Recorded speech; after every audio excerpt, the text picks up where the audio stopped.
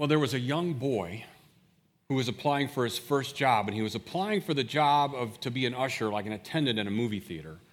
And he had the good fortune of applying to a theater whose manager was really diligent about who he hired, and he was really selective in who he would hire to be an usher in his theater. And he would give them a manual, and he would require that they read it. And before they ever served in his theater, they would have to answer some questions. And so he sat the young man down across from him after he had ample time to study the manual, and he asked him several questions, and they were going through the questions, and he says, "What do you do when someone brings their own candy into my theater? And how do you treat them? And what do you say? And what's the rules and regulations upon bringing candy, outside food, into a movie theater? And what do you do when they stand up in the middle of the theater and start talking? How do you handle that situation?" And the young man had it all down. He was just nailing it. And so the manager looked at him and said, "I think you're going to make a great candidate. I have one more question for you." He says, "What do you do if a fire breaks out?" He says, "Well, you don't have to worry about me. I'll get out." And the manager's like, No, you're an usher. Your job is not just to get out, but to help other people get out. Jesus says that we, who are his disciples, are to go and make disciples of all nations, to help others get out. It's not just good enough that we get out. We're called to go and make disciples so that others get out. We're called to be ushers. That's our role as Christians. It's not just for my benefit. It's for the benefit of the whole world. Jesus says that he wants to use me, he wants to use you to do that, and that we can do that. But I know that's difficult, and I know it's awkward, especially in our culture today. Especially in a culture that values tolerance above all things, except for those who aren't tolerant, and excludes people who don't believe in tolerance, which is kind of ironic and contradictory. But anyway, it's like, but that's our culture. And so we feel that pressure because we don't want to be seen as arrogant or narrow-minded. You know, it's narrow-minded to think that Jesus is the only way. How is it that you can believe that? And we say, well, that's what Jesus said. Jesus said, "I am the way and the truth and the life. No one comes to the Father except through me." If you were around here back in this past January, we talked about this, about how Christianity is narrow, because we do say Jesus is the only way. That is the truth claim of Christianity. But we also said that truth by its very definition is exclusive. In fact, all religions make a truth claim that excludes every other claim. Truth by its very definition is narrow because it excludes its opposite. But here's the other thing that we learned. Christianity is the most inclusive in its offer. Because it's not just for those who are good enough. It's not just for those who know enough. It's not just for those who are on the inside. The claim of the Christianity, the gospel offer of salvation from Jesus Christ is open to everybody. It is the most inclusive. It is narrow, but it's inclusive. But yet our culture makes it difficult, and so we would rather not say. We would rather just show people with our lives, which we're called to do. We're called to live unhypocritical lives, that our words match our actions match our words, which is why we're doing this challenge. To actually not just hear the words of Jesus, but actually to live those words out. You know, this quote is probably not from St. Francis of Assisi. It's really attributed to him, but the heart behind it is good, that we should speak the truth. Our lives should speak the gospel, should be the truth of Jesus Christ. But at some point, we have to speak. We have to use our words. Peter said that when we speak, we should speak the words of God. But we should speak. It can't just be how we live. Peter said also, be prepared to give an answer to anyone who asks you the reason for the hope that you have. Your lives are to be a witness, but you're to speak about it and tell people why. So we can't just be okay with being silent Christians. We have to tell people about Jesus. We have to tell people about what he has done. But again, that's difficult because our culture has changed. Our culture has changed, and it's not so warm and welcoming to talk about Jesus or to share your faith. It's looked down upon, and more so and more so. In fact, we as Christians have caught that message. And we as Christians, those tasked with telling the world about Jesus have kind of shrunken away from that task. In a recent survey conducted by the Barna Institute, and also it was commissioned by the Lutheran Hour Ministries to find out what's the state of our witness. And they discovered that we're kind of a reluctant witness, that we don't really like talking about it because we feel that pressure, either pressure outside or pressure inside, that maybe we don't feel equipped or willing or we don't know enough or it's awkward. In fact, what they found is less than 26%, only 26% of us have spiritual conversations with people more than 10 times a year. 74% have less than 10 conversations a year when it comes to spirituality with non-believers. We just don't want to talk about it. In fact, it goes on to say almost half, 44%, are going to avoid spiritual conversations if we feel we might be rejected, if people will look at us differently, if people will sort of shy away from us or maybe exclude us from their circle. We're afraid of what people will think of us, and so we don't talk about it. And that's up from where it was 25 years ago. 33% of us felt that way 25 years ago, and it just keeps increasing.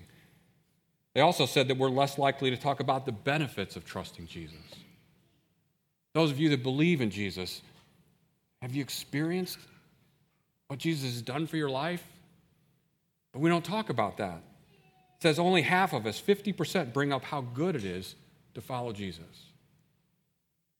They go on to say that we're less likely to tell the story of how we ourselves began to trust Jesus. Only 45% of us talk about that, down from 57% just 25 years ago. We're reluctant to share our faith. We're reluctant to go into all the world and share the good news about Jesus Christ. But Jesus says that's our responsibility. In fact, he talked about it with great urgency. He said because he's coming back soon. Now we know it's been a while. But he also said when he comes back, it'll be like the thief in the night. It will be when we don't expect it. But he is coming back. And when he comes back, those that do not believe in him, those who have rejected him, that day will be horrible. It would have been better for them had they not been born. And Jesus talks to his disciples and to us and says it's urgent that we share the good news of Jesus Christ because he is coming back. To kind of give you some urgency, I did some number crunching this week, looking at the statistics from the Census Bureau and some other Pew Forum and other surveying companies, and here's what I found. Every day in the state of Illinois, 100 people die apart from a faith in Jesus Christ. Self-identified, not believing. Take the death statistics. 100 people a day in the state of Illinois die apart from a faith in Jesus Christ. Extrapolate that out to the world's population. 100,000 people die every single day apart from a faith in Jesus Christ. Our mission is extremely urgent because it's real. Jesus is coming back. And we're good because he's made us good. But there are others that aren't. And he's called us to share that good news with them.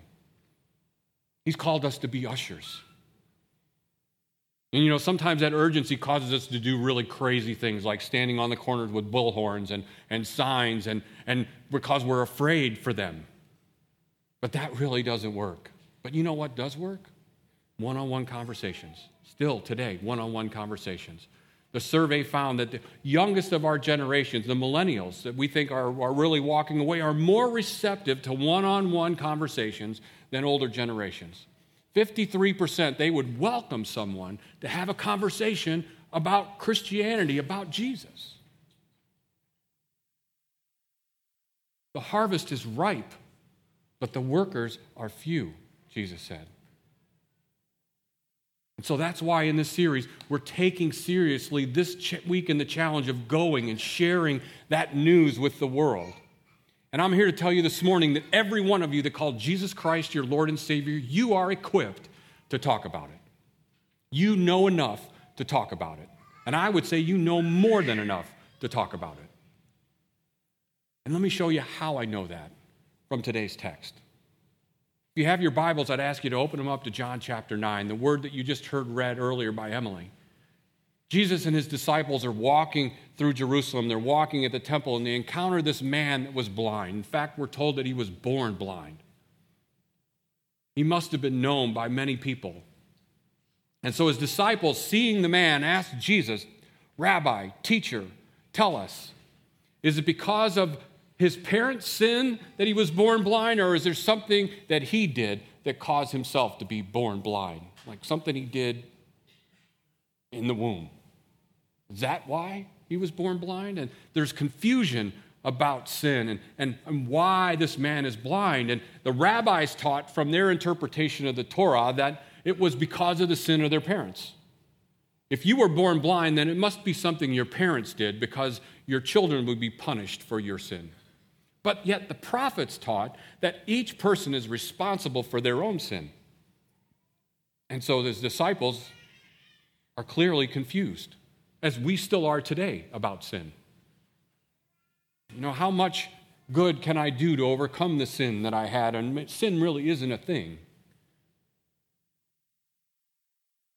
But Jesus said, no, that's not what happened. Jesus goes on to say, it's not his parents, it's not his sin. What you have to understand is this man was born blind for this purpose, so that God would receive the glory.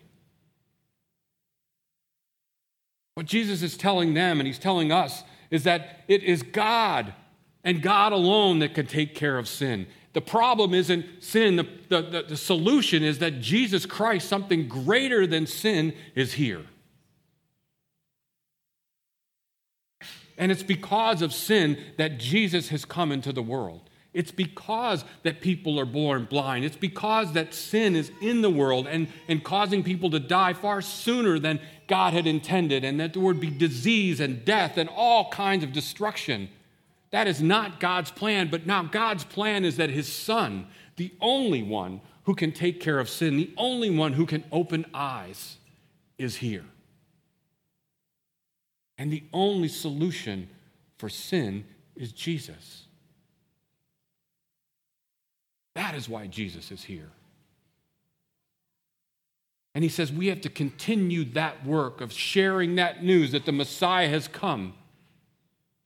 He said we to his disciples, not just Jesus, but we who are his disciples must continue that work. Because a time is coming when we're not going to be able to work any longer.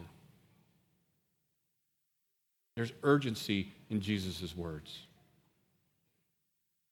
And so he looks down at the man, we're told. He spit on the ground, made some mud, put it on the man's eyes, and told the man to go wash in the pool at Siloam. And after doing that, the man went home seeing, no longer blind. Jesus didn't ask him, "Sir, would you like to see again?" Jesus didn't require him to humble himself or to confess anything. Jesus had compassion upon the man and healed him, just as he has had compassion upon the entire human race and died for the entire human race. Before anyone said, "I'm sorry," before anyone said, "I believe in you," before anyone said, "Jesus, would you make me clean?" Before anyone was good enough, Jesus died for everyone, every one of us. While we were still enemies, Jesus died for my sin. Jesus had compassion on the man as he's had compassion upon you. And he has opened your eyes. Jesus is the one true healer. Jesus can restore sight. Jesus can cause the blind to see. And we're told that after this, he goes home. And when he goes home, his neighbors and his friends see him. And they're looking at him and they're kind of befuddled because isn't this the guy that was blind? Isn't this the man that was born blind? Isn't this Joe? And wasn't he blind? And other people were like, no, that just looks like Joe. That can't be Joe. And he's like, no, I'm Joe. And they're like, well, then tell us, how is it that you can now see? And he says, well, there was this man they called Jesus, and he made mud and put it on my eyes and told me to wash, and now I can see. He didn't stand there and go, well, you understand how the eye works? And can you understand the whole thing about how the retina gets reattached and how the properties in this mud could have restored my sight and there was something special in his spit that he did none of that. He just said, the man put mud on my eyes, I washed my eyes, and now I see. Well, how is that possible? I have no idea. All I can tell you is once I was blind, but now I see. Once I was angry all the time. Now I have calm. I have peace. Once I worried constantly about my family. Now I know he loves them more than I do. Once it's like, really? You're the guy that used to play baseball all the time or softball all the time, and now you're doing this thing called small group instead? Why? Tell me, why is it you said you would never forgive your brother, and now you have? Why is that? And weren't you the one that said, all the church wants is your time and your money, and I told you that's all they wanted, and now here you are giving of your time and you're giving of your money? Why is that? Well, all I can tell you is once I was blind, and now I can see. I met this man named Jesus, and everything changed. I mean, you knew me before. You knew who I was before. You've seen the change. You yourself just said, I'm different. How is that possible? When did that happen? What all happened? How? I can't explain it. All I can tell you is I met this man named Jesus, and everything changed. Most of you know me for 25 years. And most of you know that this is a second career for me. And some of you know from stories I've told you about my life before I came here. And I can tell you, I was once blind, and now I see. And the people that could share that with you more truer than anybody else are the people that knew me before. It was several years ago, I went and played in a golf outing with some friends from college that knew me then. And we were all gathered together, and everybody's going, oh, what are you doing now? And what are you doing now? And then they come to me, so Tony, what are you doing now? And I'm like, oh, yeah. This is going to go really good, you know? Okay, here's what I'm doing. And one friend of mine, Joe, looked at me and goes, well, something had to change. And I'm like, yeah, something did. And I got to talk about it. And I got to share what happened and why I made this decision and why that happened. And I didn't have to go into any long theology about why it happened. When someone sees that your life has changed, all you need to share is, I met this guy named Jesus, and everything has changed. All we're called to be, Jesus says, is his witnesses. Just to witness with your own life what Jesus has done for you. You don't have to be a theologian. You don't have to have all the Bible memorized. You don't have to quote verse, and you don't have to be able to just call it up at any moment. All you need to share is your story about how your life has changed. Because if you believe in Jesus Christ, and I know some of you, you have magnificent stories, and you think they're not, but they are. They're beautiful stories about how God has restored sight. And all we need to do is share it, because he says, guess what? You've got the Holy Spirit living in you. It's not just dependent upon you. When you speak, God speaks with you. And he does miraculous things with your testimony if you will just trust him. And I know it sounds simple, and I know it sounds silly. Kind of silly is just going and washing in a pool. But he promises to use your testimony to help others if you'll just trust him. And he knows it's a challenge. He knows it's difficult. But he knows what can come from it. You know, this man went and testified before the Pharisees, and he kept saying, they kept asking, well, why is it you see? Why is it you see? He said, this man named Jesus, he made me clean. And they didn't like that answer, and so they threw him out. Jesus knew that would happen, and after he was thrown out, Jesus found the man. Because the man didn't know he was Jesus. He knew the man's name was Jesus, but he had no idea who he was. Jesus finds the man. And now gives him spiritual sight. He gives him faith to believe. And he has mercy on the man, and he loves the man and shares the news about what God has done for him and that it was God that did that for him. Jesus knows the challenge in our culture. He sees it. He's not surprised by it. And he says, you, every single one of you that call him your Lord and Savior, you with broken lives, you with like crazy backstories, he can use you to help others. He can use your testimony, because he finishes this way to remind us it is urgent. It's urgent.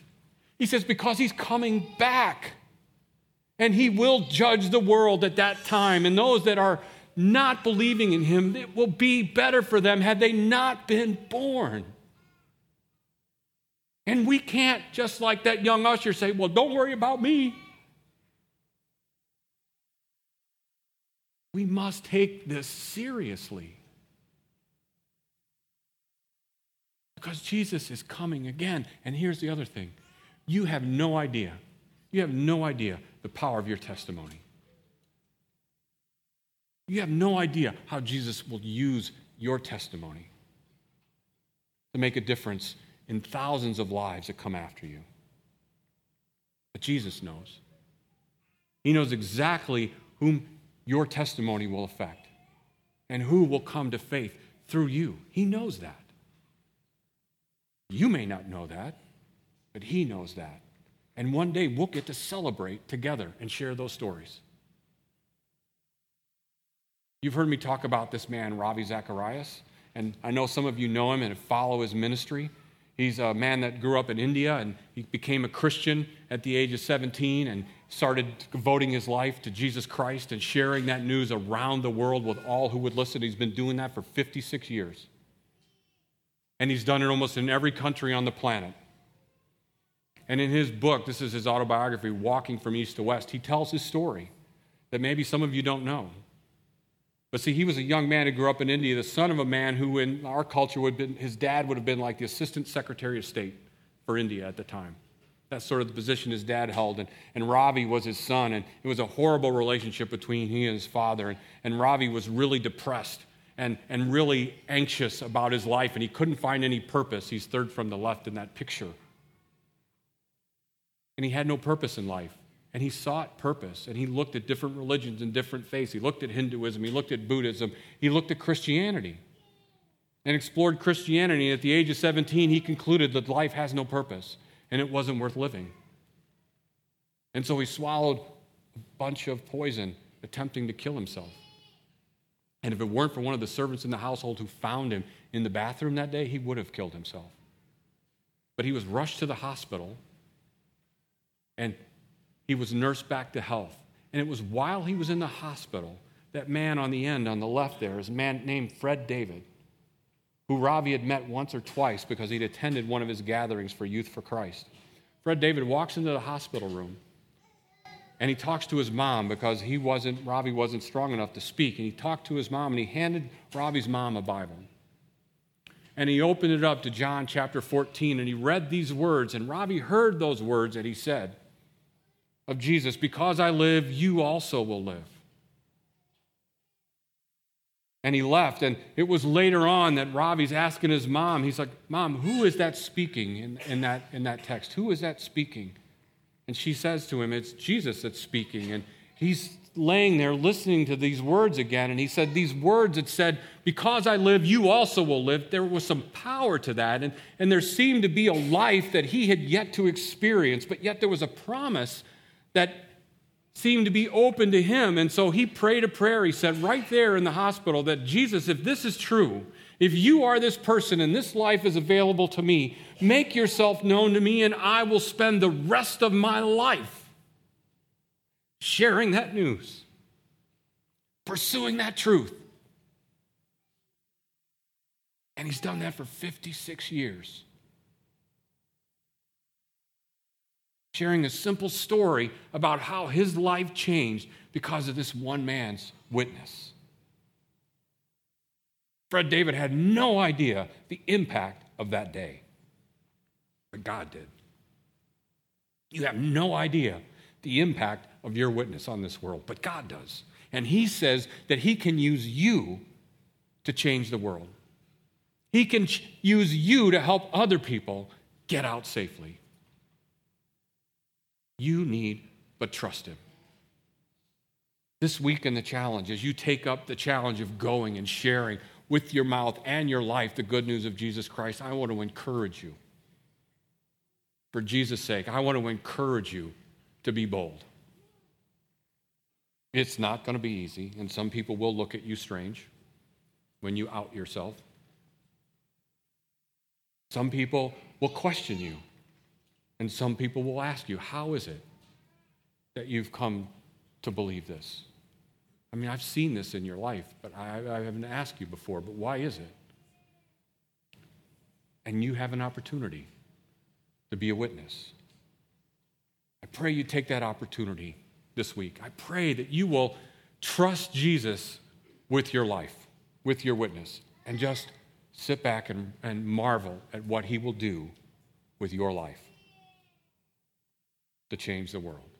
I pray you take that seriously this week. I pray we all do that. So one day we can talk about this again. In Jesus' name, amen.